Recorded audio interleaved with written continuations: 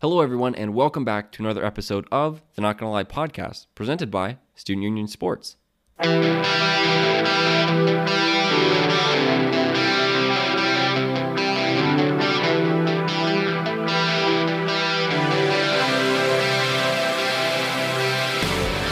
was a wild Week 5 this Sunday. A lot of things happened that I don't think hardly anybody could have expected. A lot of mess to wade through, but fortunately, we have on recurring guest Jameis 1 of 1 to help us break that all down. We talk about the Lakers championship, what that means for LeBron, the city of LA, and then we get into some quarterback battles, some situations that have happened. You know, what can we expect from the Cowboys now that Dak Prescott unfortunately suffered that injury, and a ton of other topics. Very well versed and very excited to share this interview. So I won't waste any more time. Here we go. Here is my interview with Jameis 1 of 1. We now welcome on a very special guest, recurring guest of the show. We had him on week 1, and we're happy to have him on again to recap week 5. It's Jameis 1 of 1. Thanks so much for coming on. Hey, how you doing, brother? I'm feeling good. Good. Yeah, so I noticed from your Twitter that you are a huge LeBron James appreciator, admirer, and so I wanted to start the show talking about, obviously, the Lakers winning the NBA Finals. It's big news for not only Lakers fans, but also for fans of LeBron James and those who believe that he is the greatest of all time. Talk to me a little bit about what you saw through this Finals from LeBron James and why he really is the GOAT for you, in your opinion. Yeah, well, for me personally, I mean, my favorite player of all time is Kobe Bryant.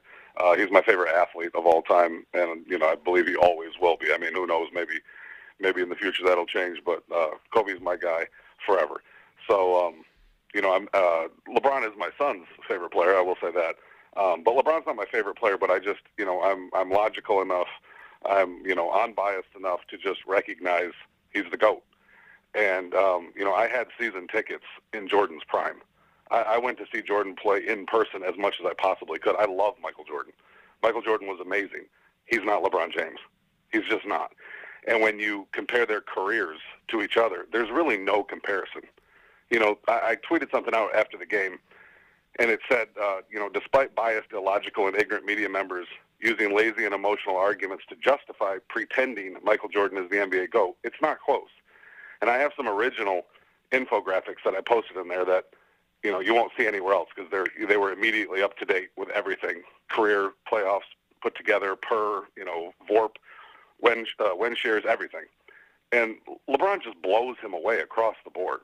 So it's come to the point where the media members that are Jordan guys, some of them are so transparent in their bias. For example, Stephen A. Smith. I mean, he's flat out said nothing LeBron can do will ever make him the GOAT over Jordan.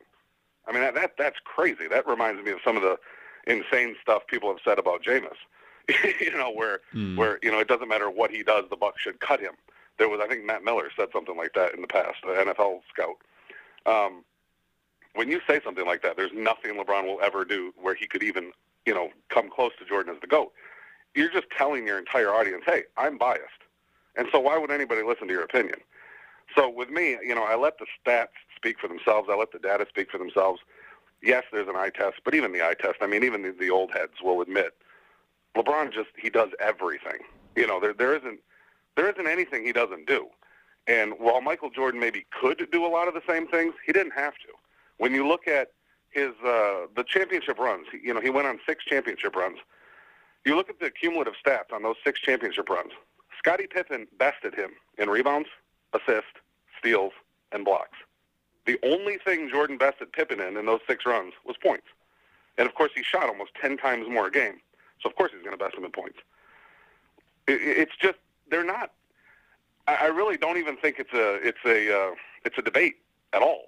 I just don't. I view Jordan as amazing, but I don't think that it's a legitimate debate.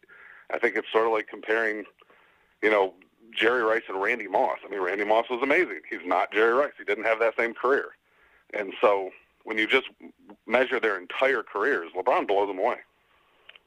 Yeah, no, I mean, I'm with you 100%. I think one of the toughest things, especially for people that are in my age range, is that we never really got to see Jordan play on a day-to-day basis, and really get that full experience. All we can do is look at Just whatever the arguments are that are brought up, whether it's the complete player, the championships, the MVPs, whatever the case may be. But whoever you're a fan of in the NBA, you can't help but it be such a cool experience to watch the Lakers go out and win the championship this year, especially in light of Kobe's passing. It was really something cool, and I think something that definitely motivated them to get to that next level. So I'm excited to see that sort of thing happen, which is awesome. So transitioning here to topics a little bit, talking about the NFL, it was a good week 5. A lot of surprises in my opinion. Maybe not for you, but I want to start with the Thursday game, Bears and Bucks.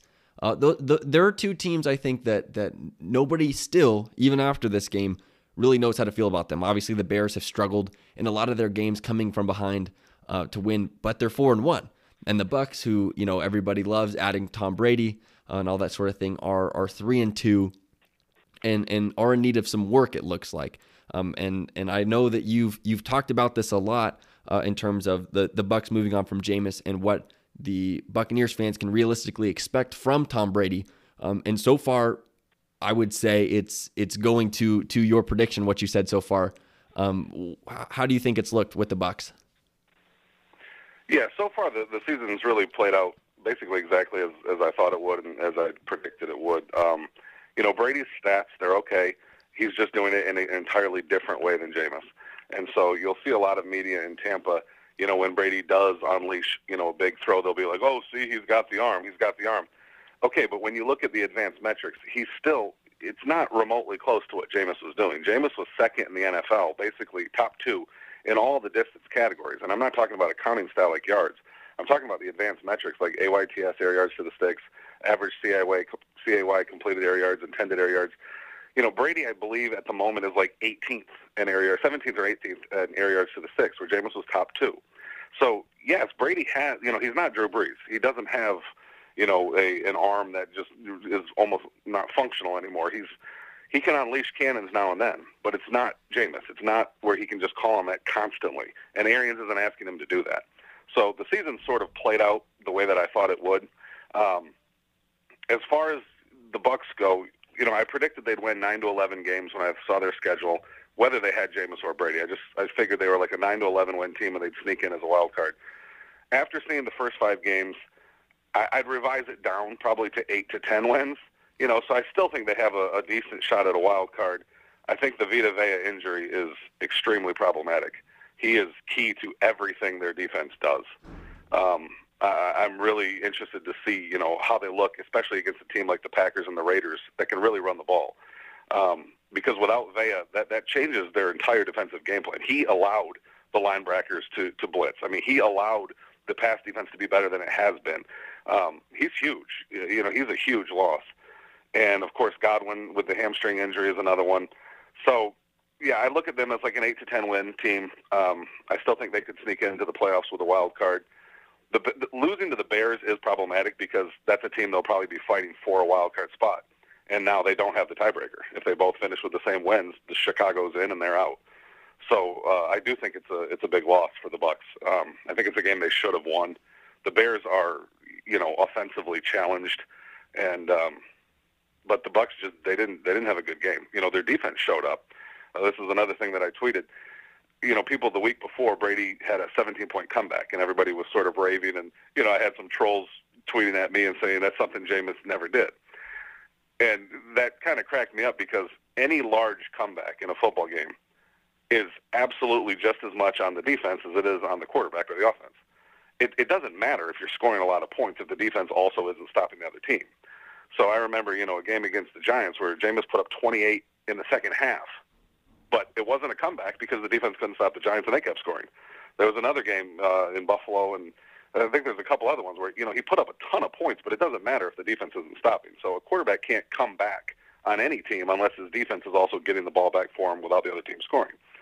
But last week against the Bears, Tom Brady's defense, the Bucs defense, only gave up 20 points. And he got over 100 yards of run support, and he lost. That has never happened to Jameis in his entire career, college or the pros. He has never lost a game where his defense gave up 20 or less points and he got 100 yards of run support. Never. So, I mean, that is problematic because Bruce Arians has sort of been preaching to the Tampa fan base, to the Tampa media, and to the players in the locker room that they're better this year because their quarterback's better. Well, it's not true. Yeah, I mean that's a hard stat to come by. I can't think of how many quarterbacks are in that level of at least or 20 points or less allowed and 100 yards of run support undefeated. That's definitely a telling stat for what Jameis was capable of. And the Tom Brady, like you said, there was a lot more that he still needs to prove to really be to take his team to the next level. But let's talk about the Bears here for a second. Like you said, offensively challenged. I think that's a great way to put it. We have not seen Nick Foles yet put together a full body of work. Obviously, he played well in relief of Mitch Trubisky in the second half of the Falcons game. He had a terrible game against the Colts, and first half was poor. Second half, he started to turn on a little bit against the Bucs. But what are we going to see? Like, what are we going to see from Nick Foles throughout the rest of this season? Is it going to be just more of the same up and down play, or is he going to catch into a groove as he finds his form in the offense? Yeah, I mean, it probably sounds a little crazy to think that a team that starts 4-1 won't make the playoffs. But when I look at the Bears, I don't really see a legit contender. I mean, I guess you could say they're a fringe playoff contender. I definitely don't see them as a legit Super Bowl contender. Their schedule's been really easy so far, and they still haven't beat really anybody. I mean, they squeaked by the Falcons, who are absolute trash, just fired their GM and coach today.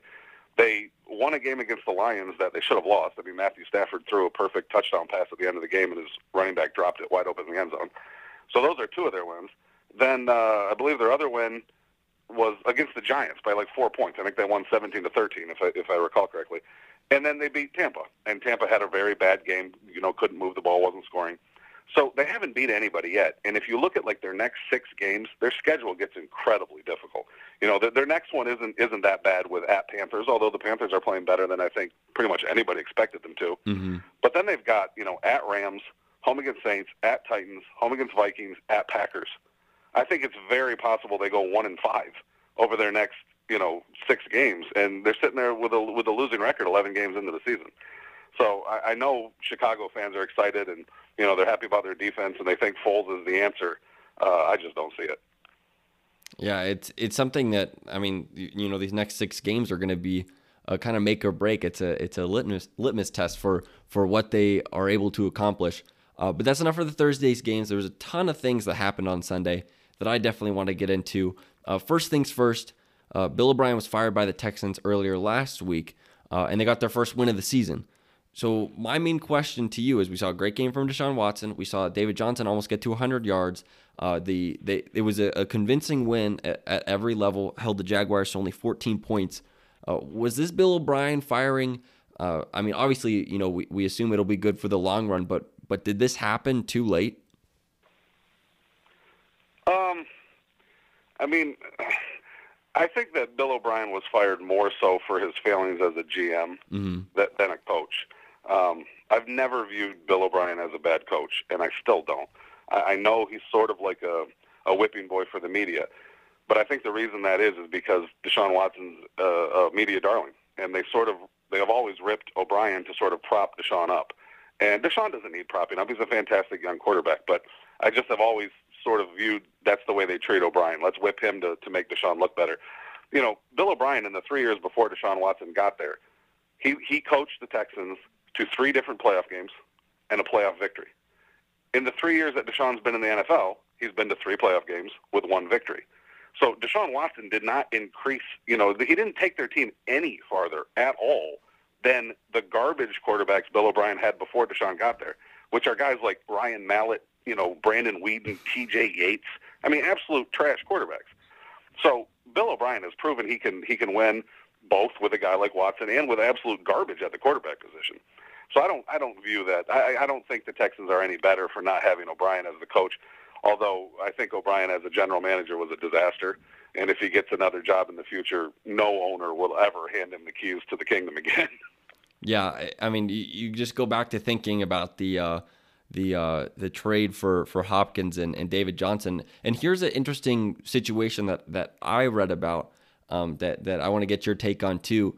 Obviously, the Texans mounted a huge comeback against the Bills in the wild card round that eventually led to them getting to the divisional round of the playoffs where they lost to the Chiefs.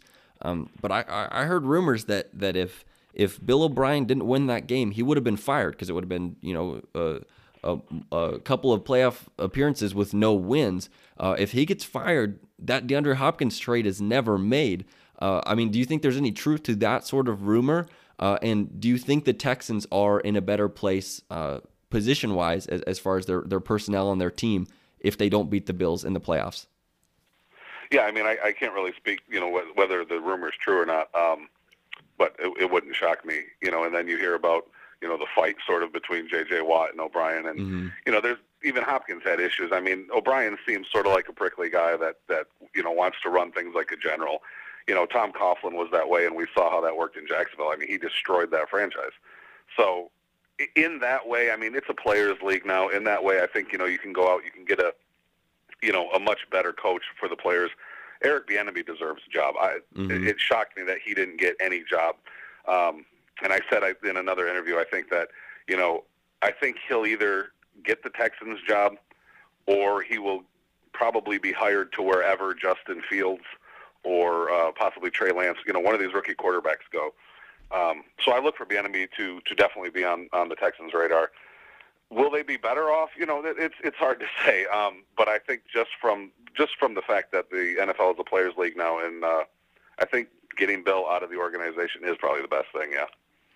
Yeah, and it's such a, like you said, you have guys that or coaches that like to be controlling on the field, and if you look at like with Tom Coughlin in New York or with Bill Belichick with the Patriots, when results are put out and you're winning championships, it's a lot easier to buy into that sort of philosophy as opposed to where they were at last week, being 0-4. It becomes harder to believe that the coach you've got is and his philosophy and his system is the way to go. So it's always a unique sell unless you get wins, and that obviously demands respect.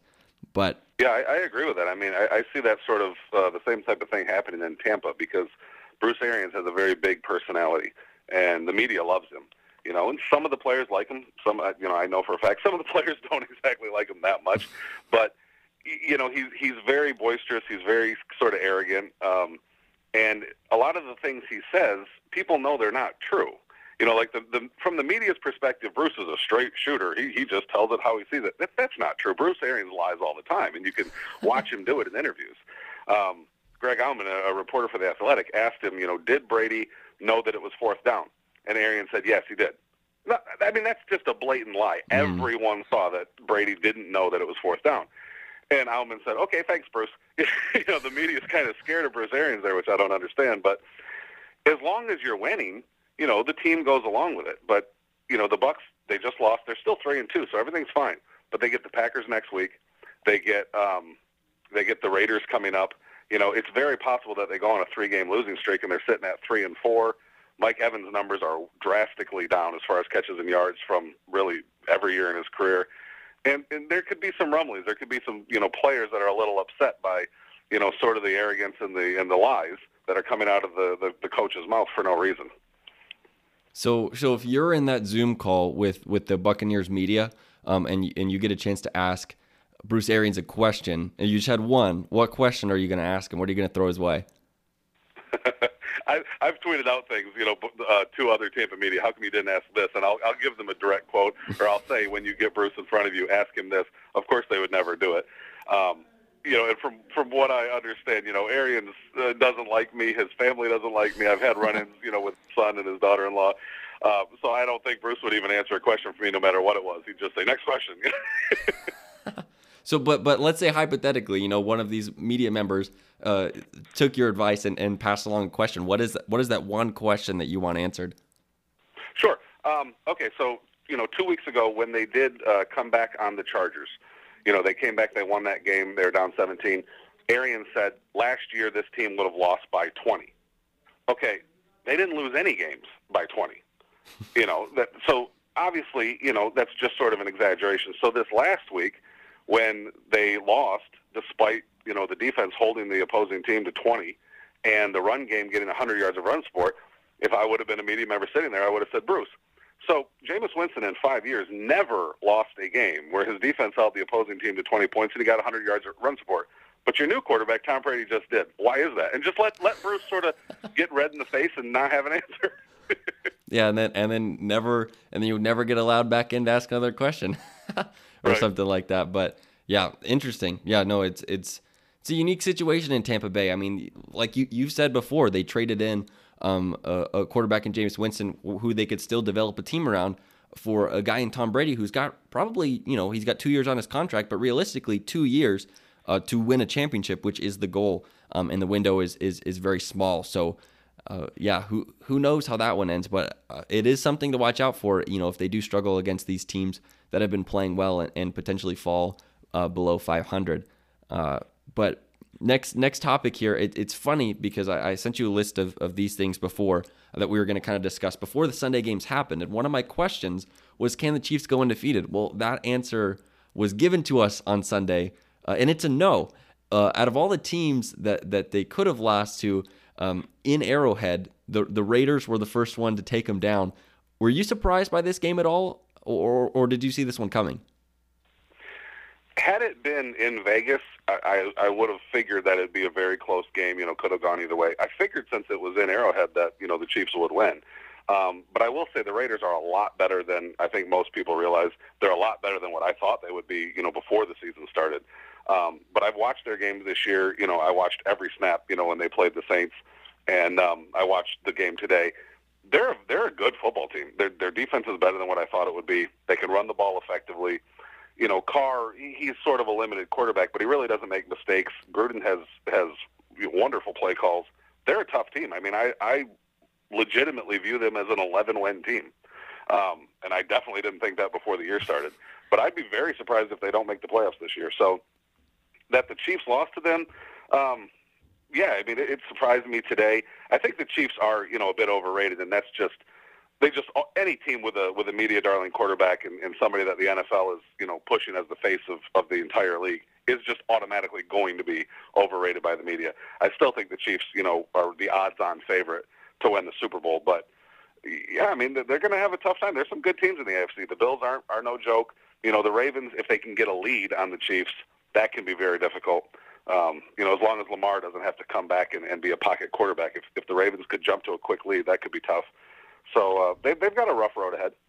So I do want to ask, because I know we have Chiefs fans that listen to this podcast, and would be remiss if I didn't dive into this overrated comment just a little bit. So you said that they probably are the odds-on favorite, which I would agree with.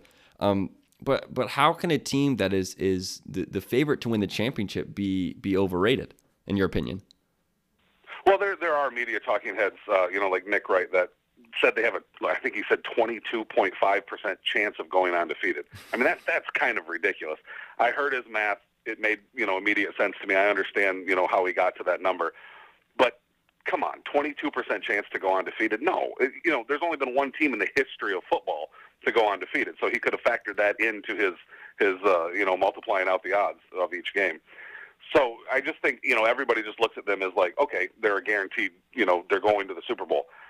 It's very difficult to repeat as champions. I mean, you just look through the history of the entire NFL. It rarely happens. So no matter how good they are, the odds are that they're not going to repeat as champions. I still view them as the odds-on favorite because I think you'd be kind of crazy to bet against that offense. Andy Reid's a genius, But it's a long, hard road, to the final. I mean, there's still, we saw what happened to Dak Prescott. I mean, injuries happen. Mm-hmm. There's injuries happen. The San Francisco 49ers came into the year, as a legitimate pick to make the Super Bowl, and their season looks over. I mean, they're just decimated by injuries. They look like a complete shell of their 2019 self. So one injury could affect everything in Kansas City. We'll see what happens. Yeah, no, that's true. And even going back to the year before, 2 years ago, if Dee Ford's not offsides, that interception goes through and the Chiefs are in the Super Bowl. So it just shows how one play, one moment, one injury, whatever the case may be, can affect the outlook of the entire season. But you did mention Dak, and I do want to talk about it. Terrible injury. You have to feel for the guy. Watching, how much even Jason Garrett coming over to support him, how much love he gets from the fans, from his players that are around him, from the coaching staff. Obviously, a terrible injury. But there's two parts of my question I have here. So obviously, he was playing under the franchise tag. So his future contractually is uncertain. And we've obviously seen Alex Smith took the field today, coming back from an injury where he almost literally lost his leg. So the road to recovery is going to be long, but not impossible. So two questions here: what does Dak's future look like to you, and what does the future of the Cowboys look like this year, having Andy Dalton under center? All right. So the first thing I'll say, I was watching that game. I was watching it on tape delay with my eldest son, and I saw the injury happen. I just started screaming, like, ah! And my youngest son came running into the room. What happened? And I literally started crying.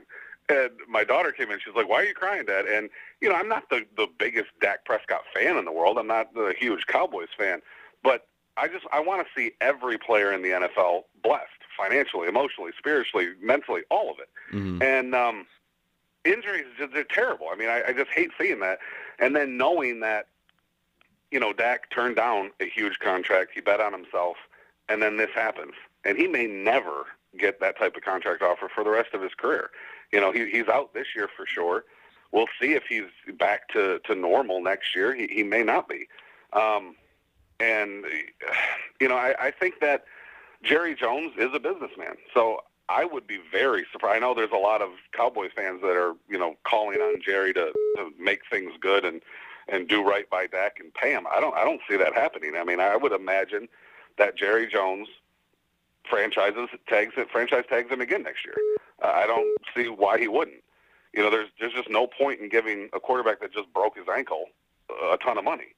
So I would imagine that Jones would franchise tag him again next year, and possibly even, not the exclusive franchise tag, just the standard one. Let him go sort of to the market, and maybe a team will pick him up and give up a first round pick for him. That I don't see that getting paid now. I see a franchise tag for him at best. Now, as far as the Cowboys going forward, they're in maybe the worst division in the history of football. I'd have to do more research into that, of course, to speak on that authoritatively. But it's a terrible division. It was a terrible division last year. So I could still see them winning the division with 7 or 8 wins. I mean, the Eagles have a rough schedule. I was looking at it today, and I could see them finishing something like 7-8-1, or even 6-9-1. So the Cowboys, if they can get to 7-8 wins, they could win the division. And I think Andy Dalton's good enough to get them there. Their defense is a mess. It's probably the worst in the NFL. Seattle's up there too. I wouldn't be shocked if Dallas makes a phone call to New Orleans and offers a pick for Jameis. That wouldn't shock me at all. I don't think the Saints would do it. I think the Saints would say thanks, but no thanks. But Dallas's team is built to win shootouts and only shootouts. Mm-hmm. They can't stop anybody, and they have weapons everywhere in the passing game. And Zeke really hasn't been running the ball that effectively this year. Their offensive line is down. So they're basically Tampa 2019, just in Dallas. They're built to win shootouts, and Andy Dalton is not Jameis when it comes to shootouts. So yeah, I mean, I could see them. If that trade happened, I could see Jameis, just popping in there and throwing for 400 yards a game, 3 touchdowns, 1.5 picks, whatever, and they get 7 wins like the Bucs did last year and won the division. We'll see what happens. But if they stick with Dalton, I think they can win the division. I guess I would bet on the Eagles to win it now. If it's Dalton for the rest of the year, but I think it'll be neck and neck, right down to the last week of the season between Dallas and Philadelphia. So we have seen some uncertainty from Drew Brees. Obviously, you mentioned his ability has diminished greatly. Is there a draft pick that even makes the Saints come to the table? Like, are they concerned? Do you think they're concerned enough about Drew Brees' ability and that they might have to play Jameis at some point this season, or do you think the Cowboys can make an offer that will make the Saints come to the table and say, yeah, we'll do this? Well, yeah, I mean, you can always make a Godfather type offer. I mean, if Dallas gets crazy, I'm sure they could pry, just about anybody away.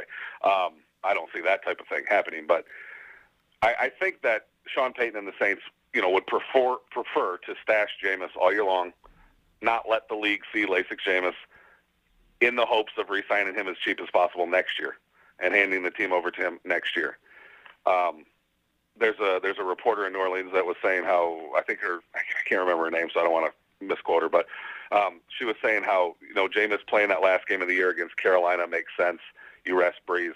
I don't know that even happens, because if the Saints have locked up a playoff berth and they want to roll Jameis out against a bad Panthers team who by that time may not be playing for anything other than a better draft pick, why would you let Jameis go out there, throw up 400 yards and just increase his value in the offseason?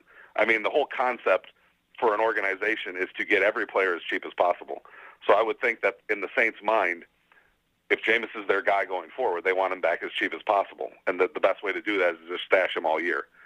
Now, if Dallas makes them a huge offer, and if the Saints feel that their 2021 cap situation is just too much of a mess to pay Jameis, which, I need to talk to a couple people about that just to get a little bit more insight on that. But from afar, just from what I've looked at, the Saints cap situation is very dicey. They're so far over the cap that it's actually kind of bizarre. So if they feel that they can't afford Jameis, that they won't be able to make him, a good offer, well, why wouldn't you trade him then, for a decent pick? So we'll see what happens. I expect Jameis to stay in New Orleans and to sign long-term there in the offseason, but we'll see what happens. So I want to transition to another team's quarterback struggles, and that's my team, the Indianapolis Colts, went up against the Browns today. And what was, I wouldn't expect that at the beginning of the year, both of these teams would be 3-1 facing off. The defense did everything it physically could to keep Indianapolis in the game, but I think there are a lot of people, including myself, that are having concerns about Phillip Rivers. Now, you look at the team last year; they needed a guy who could make things happen, make plays, because the defense wasn't where it was at, the running game wasn't where it was at. And obviously, we have the same offensive line, but this year, it almost feels like the Colts need a quarterback. They need a Jacoby Brissett. Well, obviously, we've talked about this before. Would love to have Jameis Winston on the team, but they need a guy like Jacoby Brissett, one who won't make a lot of mistakes, who will make the right play, who will allow the running game to flourish. Right now, it feels like Phillip Rivers is just making too many mistakes. I mean, you go back to the intentional grounding in the end zone, or the interceptions that have cost us, in both of our losses. He's thrown 4 in 2 losses this season. Is there a chance that they do slide back to Jacoby Brissett? Because this is probably, worst case scenario, what we expected from Phillip Rivers, negatively impacting a Colts team that is pretty well built.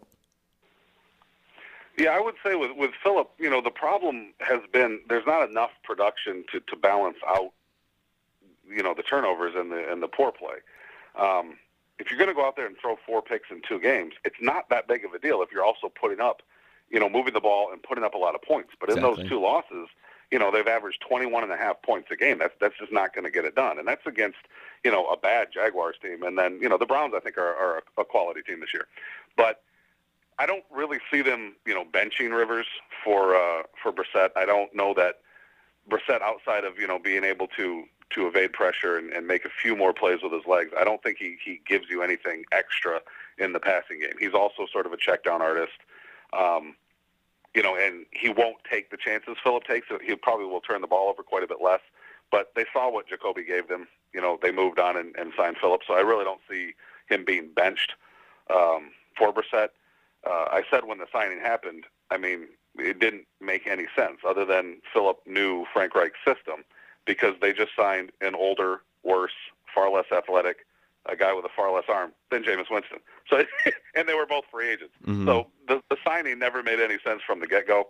I think when I was on your show the last time, I said that I looked at the Colts as something like a 7-8 win team.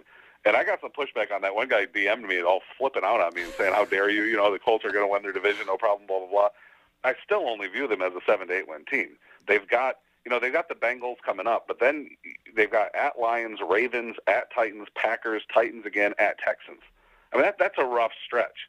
And I think they're going to be under 500 very soon.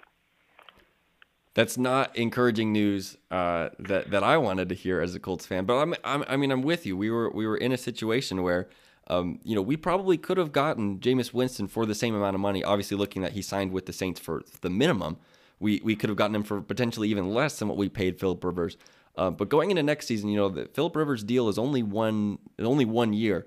So coming into next season, I am all in on going after Jameis Winston, Dak Prescott, even trading a second or third round pick for Sam Darnold if the Jets do eventually take Trevor Lawrence.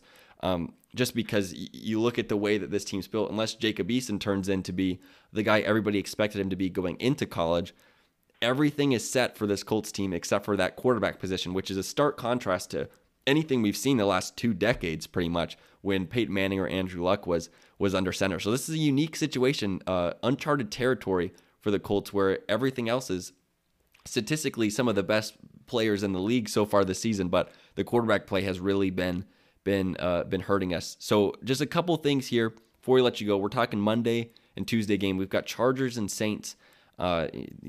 Another situation where Justin Herbert, as one of the youngest quarterbacks in the league, goes up against one of the oldest in Drew Brees. I know you're going to be watching this Saints game with wide open eyes, seeing what happens there. What are you looking for in both of or in this game from both sides? Sure. Real quick, I'll just say I love the mention of Sam Darnold for the Colts. I think that is something that definitely could happen. If the Jets get that number 1 pick, Darnold's gone. And he'd be a nice pickup for the Colts. He'd still be really cheap on the 4th-year, rookie. He'd have the 5th-year option coming up. He has a lot of talent. And he's sort of like a poor man's Andrew Luck. He is a dynamic quarterback, so I think he could work very, very well there. I don't care that he's failed with the Jets. They're a trash organization with a trash team. So put him on the Colts, I think he'd do much better than what Rivers is doing. Sam's a very talented young quarterback. Okay. As far as the Chargers and Saints, I see a lot of people sort of picking the Chargers to win this game like an underdog pick. But the way I view it, the Saints they're clearly the better team.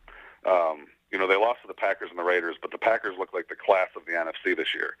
And the Raiders just smacked the Chiefs, and they look like a much better team than anybody expected. Mm-hmm. So the Saints have had some rough patches, but I'd be pretty surprised if they lost to the Chargers. I still think, they'll walk away with their division and have no problem, making the playoffs. The Chargers are interesting with Herbert, and I'm really going to look forward to watching him, every single snap. I've watched a lot of them this year. I watched all his snaps with Tampa. But I watched a lot of him in college, and I thought he was really raw, and I was hoping for his sake that he'd get a year to just learn in the NFL, and that Tyrod would just, play the year. Then, of course, the travesty happened there and with the doctors and Tyrod. But Herbert has a cannon. He's got a lot of athleticism. He can pull off some plays that the defense doesn't expect and may not be defending. I mean, he can unleash just a rifle shot. Mm-hmm. So it's going to be fun watching him play. He adds a dimension to their team that Tyrod didn't have, and he allows those weapons that they have, to really be used, not just to be used as decoys. Yeah, definitely. And okay, here's something, because I watched a little bit of him too. I'm a Washington State fan, go to school up here. So obviously saw him play at Oregon a couple of times here. Is it crazy to say that he's almost looked better in the NFL than he did towards the end of his time in Oregon? Because you look at the Rose Bowl win over Wisconsin, he won that game with his legs. I mean, he is definitely putting the team on his back in terms of taking those deep shots, like you said. Was it against? It might have been the Bucks. You would have seen this one where he was facing blitz and he just kind of backpedaled and then unleashed a dime, which led to a big play. But is he playing better now with the Chargers than he did at Oregon? Oh yeah. And then that cannon shot you're talking about, that was against the Bucks. There are players, now and then there are players that will look way better in the pros, even as rookies, than they looked in college. It's rare. That'll happen sometimes, in the NBA as well. And it'll always surprise people. With Herbert, it's just he's so extremely talented, and a lot of people were down on him because they didn't think he didn't live up to all his potential at Oregon. But, I know everybody loves Joe Burrow, and I like the kid a lot. I like watching him play. He's nowhere near as talented as Justin Herbert. He's just not. He's got the bigger name, and he had more success. But you watch the two quarterbacks, there is a gap in talent. And Herbert is far more talented than Joe Burrow. he's still, he's still raw. Although I still think Burrow's a little bit raw. But anyways, he's still raw.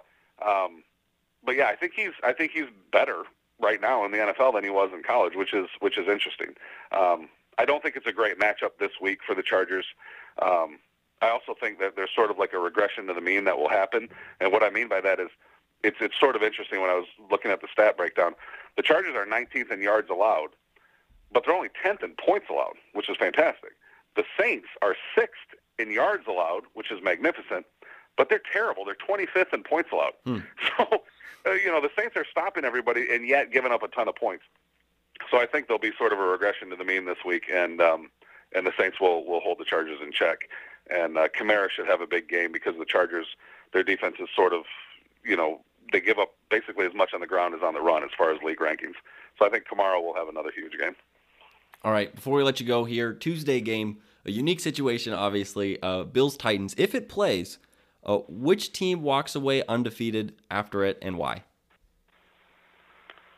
In the normal season, not a COVID season, with all the fans in the stands and stuff, I guess if I had to bet, I'd bet on the Titans being at home. This year, everything's a little different, and I sort of ignore the home field advantage this year and just go with the better team. And I think the Bills are the better team. I think they have the better quarterback, the better defense, the better roster, top to bottom. And I also think, coaching staff is probably better all around, although I'm a huge Vrabel guy. I think he's a magnificent head coach. But I really like Buffalo's entire staff. I like what they're doing and how they're building that team. They're just a very, very tough team, and Josh Allen's playing unbelievable football. When he was in Wyoming, I said he had all-world talent. You're talking like top 5, 10 talent of all time as far as just raw talent. But I figured it would take him a lot longer to get acclimated to the NFL and to really do what he's doing now. I mean, he's having an MVP type season at the moment. So I imagine he'll have a couple rough games at some point, and it could be this Tuesday. But if I had to bet, I'd put my money on the Bills. Yeah, well, I remember watching the Bills-Rams game, and there was a stat they pulled up where it's like deep ball accuracy last year was 25%, and this year he was at like 68 or 70, which is a mind-blowing jump. Great for him, great for the Bills. Maybe Stephon Diggs was the difference. Who knows? But we've just about run out of time here. Thank you so much for coming on. You can follow him on Twitter at Jameis1of1, same name. But we appreciate you taking the time, and we'll talk to you soon. My pleasure. Have a great night, man.